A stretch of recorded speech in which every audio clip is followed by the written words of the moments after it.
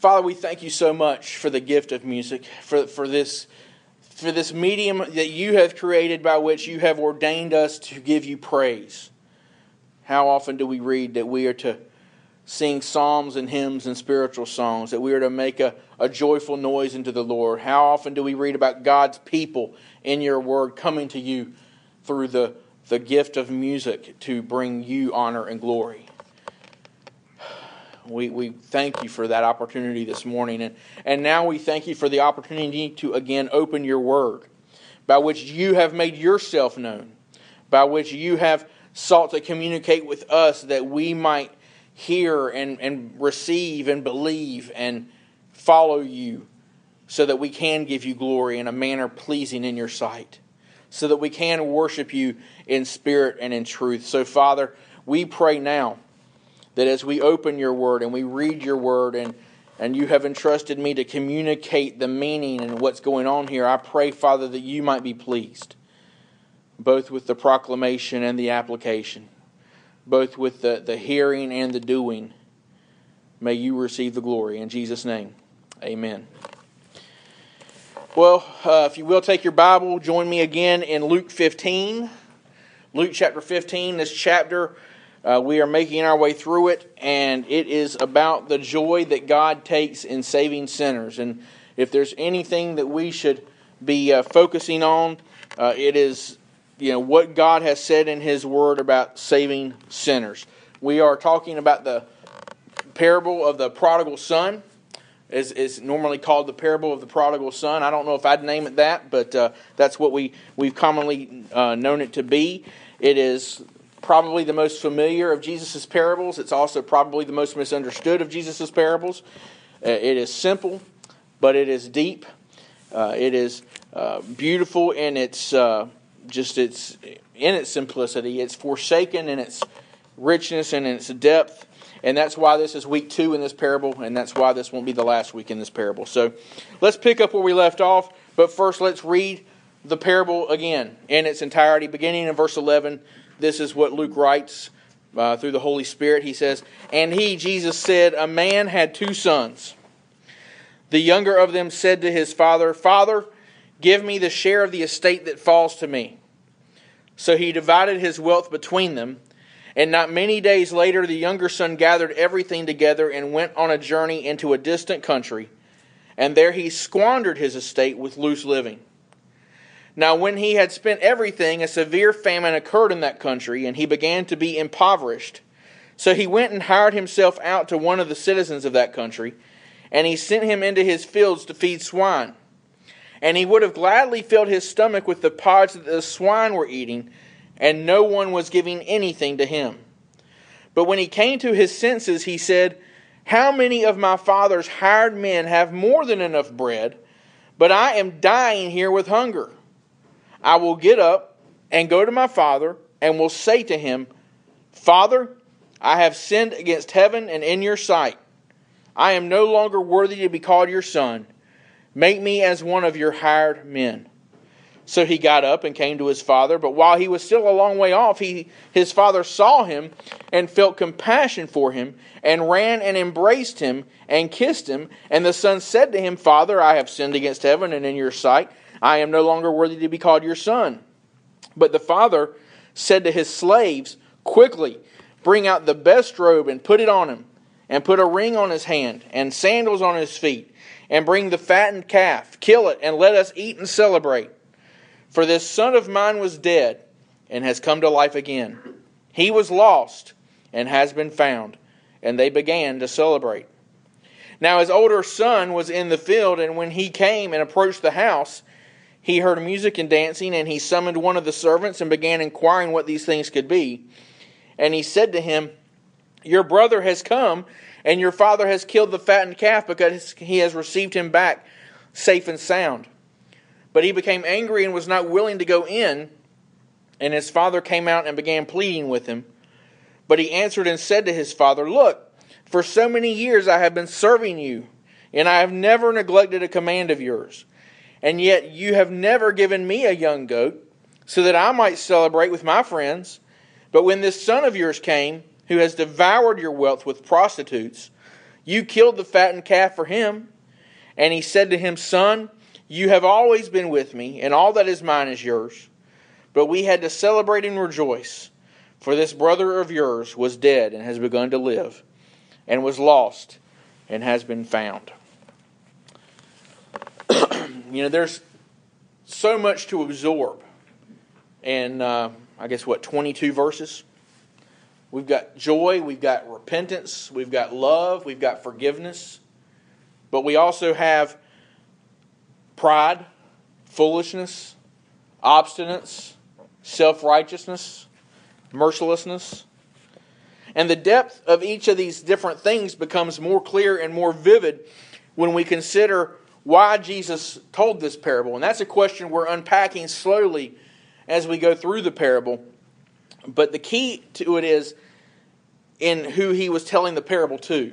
And who were they? Remember, it was the grumbling scribes and Pharisees who were hearing this. It was the self-righteous who fancied themselves religious, assuming that God was looking upon them favorably because they were playing the religious game. They were better than those who were not like them. So they hated Jesus and they grumbled against Jesus. And remember why? Verse 2, because this man receives sinners and he eats with them. This man receives sinners. And last week we saw what a sinner looks like. The prodigal son is unmistakably, undoubtedly, unquestionably the picture of a sinner, and he's a vile sinner at that.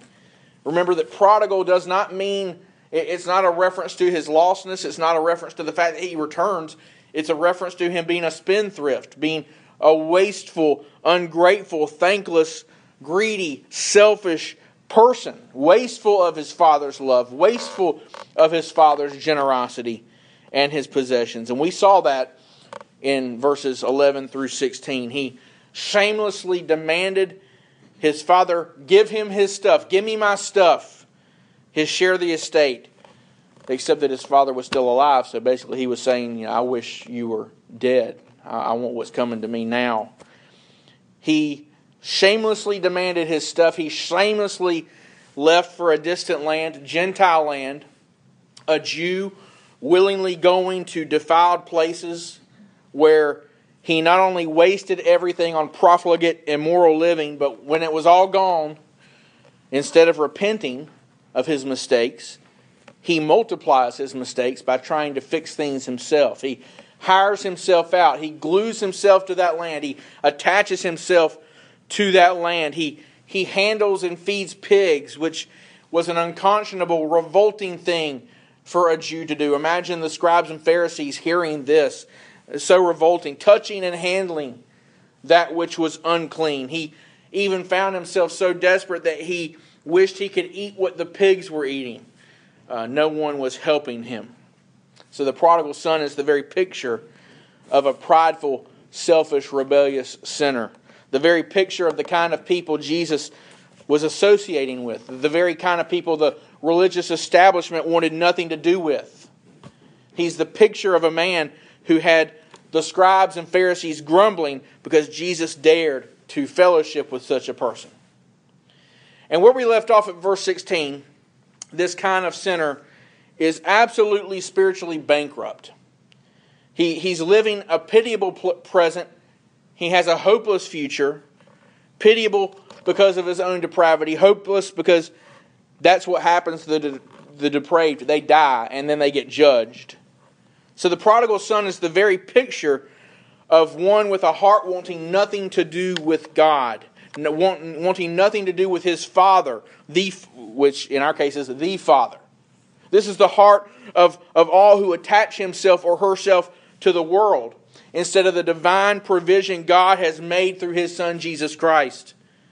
This sinner is helpless. The prodigal, verse 16, is hopeless.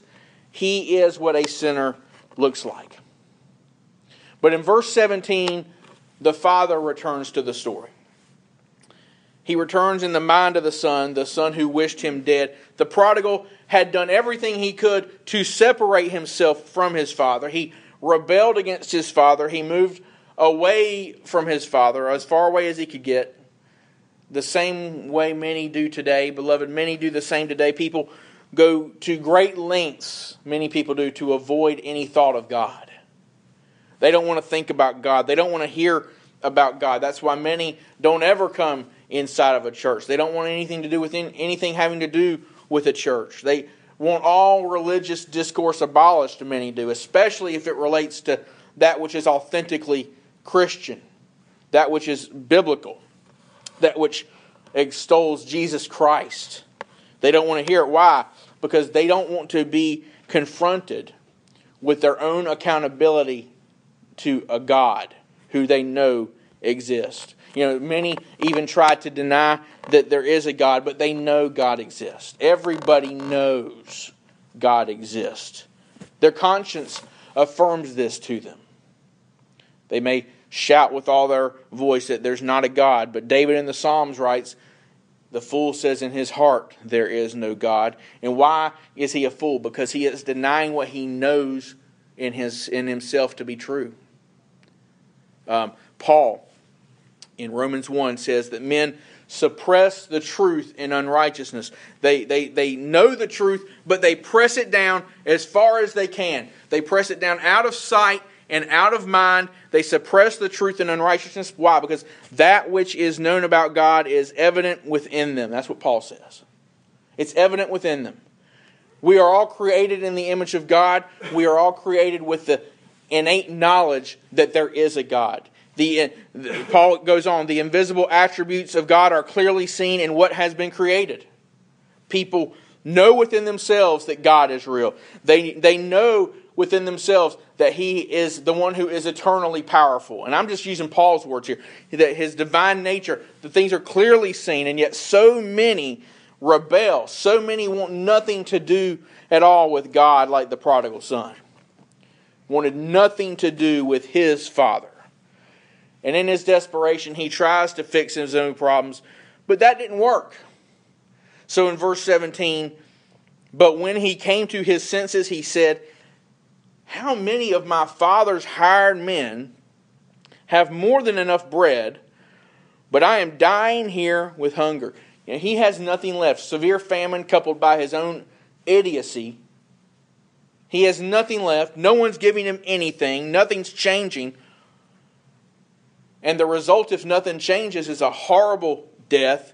He's destined to die destitute, hungry, and in shame.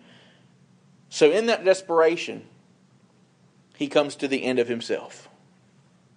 He comes to the end of himself. And coming to the end of yourself, beloved, coming to the end of your self-sufficiency, coming to the end of thinking that you can help you, that's when you come to your senses. I've seen religious surveys where people who go to conservative evangelical churches say that their favorite Bible verse is the one that says God helps those who help themselves. Well, that has more to do with Republican politics than it does the Word of God, because that's not in the Word of God. God does not help those who help themselves. What the Bible says is that God helps those who realize they can't help themselves. This prodigal came to his senses. And that's how repentance happens. This is what repentance begins to look like. We saw what a sinner looks like, but this is where we begin to see in this parable what repentance looks like. By coming to an honest assessment of yourself, realizing that you are spiritually destitute and you are helpless and you are hopeless, and like the prodigal, no one is helping you or can help you or give you anything, no resources to tap into to fix the problem. There is no 12-step program that gets rid of your sin. There are no books to buy. There is no TV preacher to send money to. And there's no amount of weekly attendance that in a church, by the way, either, that can fix this. You cannot fix yourself. The prodigal was going to starve. You have to come to an honest assessment of yourself that you will die for lack of the bread of life. You will die in your sins. You will die hungry for that righteousness that you cannot attain. This is how repentance happens. The prodigal son, longing for pig's food, began to thank about life and what it used to be like back home. And all of a sudden, it wasn't that bad. And the hired men lived better. They lived much better than he was now. That tells us something, by the way, about the character of his father. You know, he seems to have held a lot against his father, but his father was one who the prodigal even knew. His father paid the hired men who were low on the social scale enough, more than enough to get by. He was generous. They had more than enough bread. He more generous than he had to be in that culture, by the way. He showed kindness. He showed compassion. He showed love. You know, we read earlier from Romans 13 that these commandments in Scripture are summed up with, you shall love your neighbor as yourself. Well, Jesus didn't make that up in the New Testament. That's actually from Leviticus chapter 19, verse 18. The law of Moses, Israel was commanded by God, you shall love your neighbor as yourself. I am the Lord. So based on who God is, we are to love our neighbor as ourselves. It's one of those providential ironies that just 5 verses earlier, the Israelites are commanded in Leviticus 19:13 that hired men were to be paid the same day they worked. Why? Because they were so low on the social scale, they were so poor, that they needed the food that day to eat. They needed to feed themselves. They had families to feed. They needed, and so it was unloving to withhold money from them. They needed, if you want to love your neighbor as yourself, you give them the money they earned today. And that's what it says in Leviticus. And yet the prodigal son is longingly looking at this pig's food, and he remembers how his father went above and beyond for even his hired men. They had more than enough bread. This sinner had certainly not come across anyone like that in his travels. Remember what it says in verse, 16? That no one was giving anything to him. So he compares his current situation to the life he had with his father, and he knows now how unworthy he is. That when you come to your senses, you begin to realize how unworthy you are. He knows that he has treated his father like trash. He knows that he has abused his father's generosity and wasted what he's been given. He knows that he has made his own life a dumpster fire. So at his lowest point, at the end of himself, realizing there's nothing he can do about his own hopeless predicament, here he is, at his lowest point, being drawn back toward his father as he begins to see his father with clear eyes. As he begins to see what a mess he is with clear eyes. He begins to see his father for who his father really is. Good, kind, merciful, and forgiving. And of course, surely he couldn't expect to be received back. Not after what he had done. Not after how he had shamed himself. Especially not after how he had shamed his father. Remember, this is an honor culture. It's an honor culture and it's a shame culture. And he had shamed his father in the community. To have a son do this would be shameful to the father in the community. But life hiring himself out to the people of a distant land, life in the world and of the world was no life at all. That's what he found out. Being a hired man of his father would be better. Being one of them would be better, significantly better than this. There was no alternative. At least if he went back, he might live. And that's how he was supposed to think. That's how, being a first century Jewish man, he would have been conditioned to think. Again, an honor culture, a shame culture. And he'd shamed his father. He'd shamed himself. It would be unconscionable for him or for anyone else to think he would go back and be honored. For him to go back and be accepted. So it was right for him to think, when I go back, I will be shamed, and rightly so. It was right for him to think, I will go back and I will not be treated as a son anymore. I will be treated as lesser. You know, he couldn't just say, I'm sorry, and it'll all be over. He had no reason to expect that to happen. He would not be able to, pass go and collect $200 and then land on chance and get a get out of jail free card and all that stuff. That wasn't going to happen for him, and he knew it. He would have to be shamed. He would have to be humiliated. He would have to throw himself down at his Father's mercy. And one day his Father might decide to be nice to him based on the work that he did. But he had no guarantee of that. And if so, good for him. And the scribes and the Pharisees, they would have been listening to Jesus. And as I said last week, they would have been shocked, first of all, at how the Son asked for his stuff in the first place. They would have been further shocked by the Father's willingness to give it to him and not simply disown him and disassociate with him entirely. But when they hear this part, this is the part they would have agreed with. At least the first part they would have agreed with. To the religious establishment, the way to be right before God was to work for it. To be a good Jew. To keep the law. And of course, not just the law, but the traditions of the elders. You had to do that in order to be a good Jew. So, while they would have been shocked and repulsed by the Son in the first part of the parable, his response here makes sense to them. There's nothing controversial about this part, because if he wants to go back, he's going to be shamed, and he deserves it. He would have to be humbled, and he deserves it. And it would be right for the Father to even treat him badly upon his return. And note, there's not even a hint that the prodigal son has any hope for better than this. There's no hint in the text that he hoped somehow, some way, someday he might make up for what he'd done. There's not a hint that he would ever expect to have real reconciliation with his father. But even so, he comes to his senses, and now he realizes where he stands, where his life is heading, and it prompts him to act. And that's how repentance works. Repentance isn't just acknowledging, I'm a sinner. That's not repentance. Repentance is coming to your senses, and then those senses compelling you to act. There's a great difference between those two things. Many people will say to Jesus, Lord, Lord, did we not believe in you? Did we not do this? Did we not do that?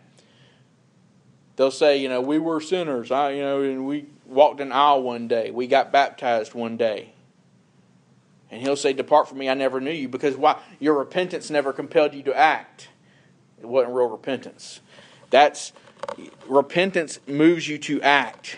Acknowledging you're a sinner will still leave you bound for hell. But acknowledgement accompanied by action will put you through the narrow door that leads to life.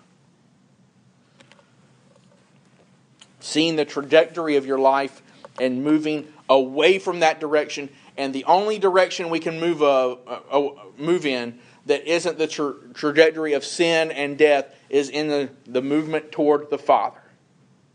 Moving toward God the Father. And here, the prodigal's recognition of his shame leads him to do what? Moves him back toward his Father. In verses 18 and 19, he decides to go back. He begins rehearsing. Have you ever been in a situation where you start rehearsing what you'll say? The prodigal starts rehearsing what he's going to say. Father, I have sinned against heaven, and in your sight I am no longer worthy to be called your son. Make me as one of your hired men. Note how seriously he views himself. He has sinned against heaven. Remember, beloved, when we sin against other people, we sin against God most of all. And Ezra 9:6 says this, O my God, I am ashamed and embarrassed to lift my face to you, my God, for our iniquities have risen above our heads, and our guilt has grown even to the heavens. The prodigal knew his guilt was piled up even to the heavens. He'd sinned against heaven.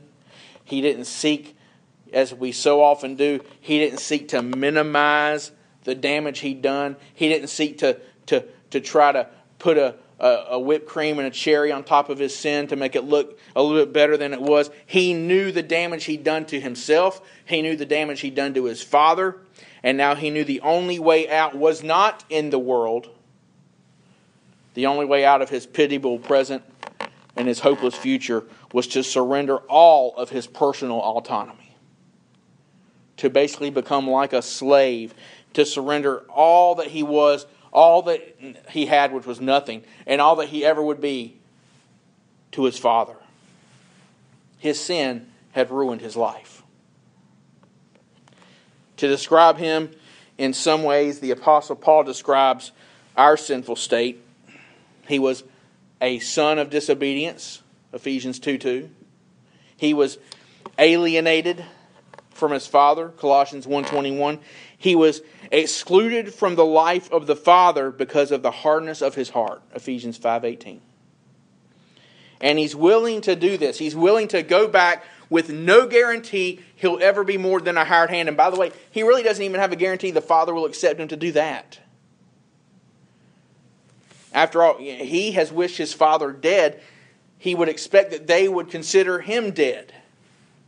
And he's so prideful as to demand what was not rightfully his, but now he has to be humbled to the point that he knows he's unworthy to be considered even for a fraction of his Father's goodness. But that's what repentance looks like. To recognize yourself as so unworthy that any act of goodness on the part of God is something you don't deserve. Repentance recognizes the unworthiness of the one repenting. And this morning, can you look at your copy of the Word of God, and can you bow your head before the one who created the heavens and the earth, and can you honestly say to God, you have repented like this? Have you realized the depths of your own depravity? This morning, can you say that I have come to the end of myself?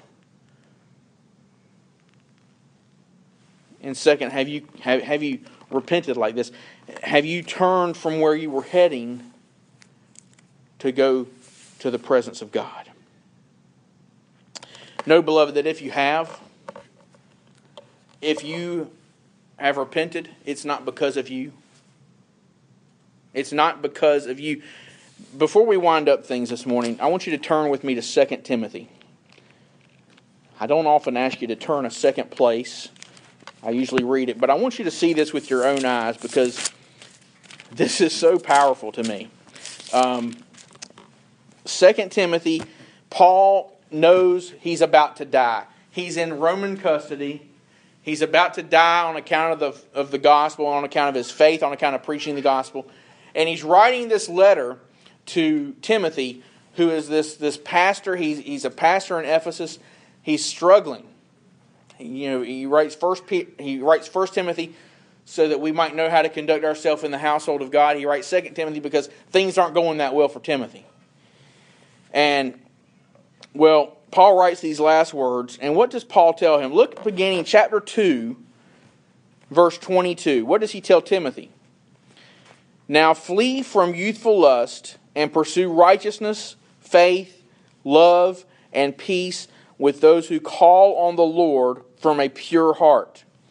But refuse foolish and ignorant speculations, knowing that they produce quarrels.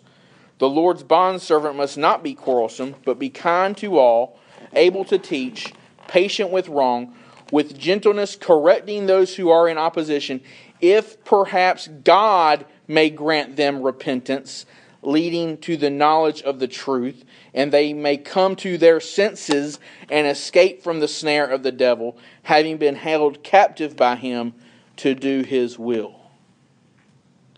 We see that phrase, come to the senses again, but I want you to see, if perhaps God may grant them repentance. Beloved, this morning, you need to know that if you've repented, it's ultimately not because of you. It's because God granted you the gift of repentance. Now, repentance is something we do, but it's only something we can do if God gives it to us. Why? Because remember, by nature, we are children of wrath. By nature, we are dead in our trespasses and sins, and a dead man can't do squat.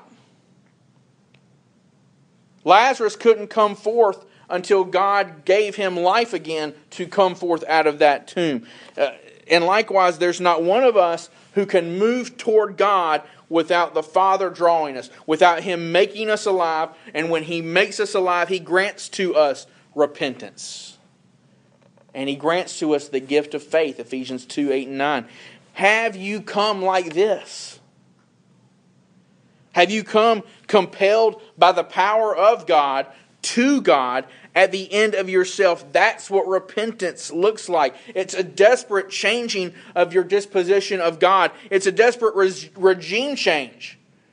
You know, that phrase regime change has been thrown around in the past 15, 20 years with regards to U.S. foreign policy. But has there been a regime change in your life whereby God empowers your arms to take the crown off of your own head because a crown of thorns was put on His Son's head? Who is the real king in your life this morning, beloved? Is it you or is it God? This is what repentance demands. It demands an answer to that question, and it demands the right answer. And maybe you are thinking, I've done my time. I'm better than most. I don't need to change that much. Baloney. God says you'd better repent. God says you must repent. Maybe you're thinking, I want to change, but I just can't change. I've made so many mistakes. I know I'm heading down the wrong path, and I can't stop. Nothing seems to work. I can't stop. I want to change, but I can't. And that's right. You can't. But when God makes you alive and His Spirit dwells within you, Ephesians 3:20 says, He is able to do exceedingly abundantly more than you can ask or imagine, according to the power that works in us. His power which works in us. That's repentance. That's the power God gives you to repent. But you've got to come to your senses. You'll only come to your senses if He grants to you this. Look at the order of things in 2 Timothy again. If perhaps God may grant them repentance leading to the knowledge of the truth, and they may come to their senses and escape from the snare of the devil. God granted the prodigal son repentance. He began to acknowledge the truth in his heart, and he came to his senses, and he moved back toward his father. We're only halfway. We're not even, if we go by verse count, we're not even halfway through this parable. In the story of the prodigal son, he repented. He went back to his father not knowing what would happen, certainly not expecting real forgiveness. We're not going to finish the parable, obviously, this morning, but the difference between this story and the truth is that this morning you can know you've been forgiven. Because in Jesus, it is finished. We do know. We know from the two parables preceding this that there is joy in heaven when even one sinner repents. Beloved, if you think it's important to bring God joy, and hopefully this morning you're not here unless you think it's important that we bring God joy. How do we bring God joy? Well, there's something simple we can do. Repent. Pray that God will grant to you the gift of repentance. And by the way, that's not a one-time thing. Again, repentance isn't about the time you felt guilty about your sin and decided to walk an aisle and say, I believe, and get in a tank and get dunked and become a church member. That's not what repentance is. Repentance is a life lived out for the glory of God. It is a change of the trajectory of your life where you are not king anymore, but you submit to the lordship of Jesus Christ, where you take up your cross daily and you follow Him. That's what all this teaching of Jesus in 12 and 13 and 14 is leading up to in 15. In 16, we're going to see the high stakes of life and death and how all this leads to life and death stakes. But this morning, what do you need to be repenting of? To whom do you need to turn to ask for mercy? It requires obedient faith. Repentance is inextricably bound to obedient faith. So will Jesus be your king, or will you be your king? Recognize your unworthiness. Recognize your helplessness. Recognize your sin. Recognize you're a sinner, and turn away from yourself and unto Christ for His glory. Let's pray. Father, show us what repentance looks like. Show us. We see it in your word, but we need your Spirit to embed your word on our hearts. Embed in our minds and our hearts the picture of this prodigal son who came to the end of himself. And please grant to us the grace that comes with coming to the end of ourselves. If there is even one here, Father, this morning not repenting, I pray you might cleanse them of all unrighteousness and make them whole. Show them mercy. Show us mercy that we don't deserve. Your Son bore your wrath for all sin, for all time, for all who will ever believe, that you might bring sons to glory. May you be glorified, Father, in our repentance. We ask this in the name of the one who died that we might be able to do so, Jesus Christ. Amen.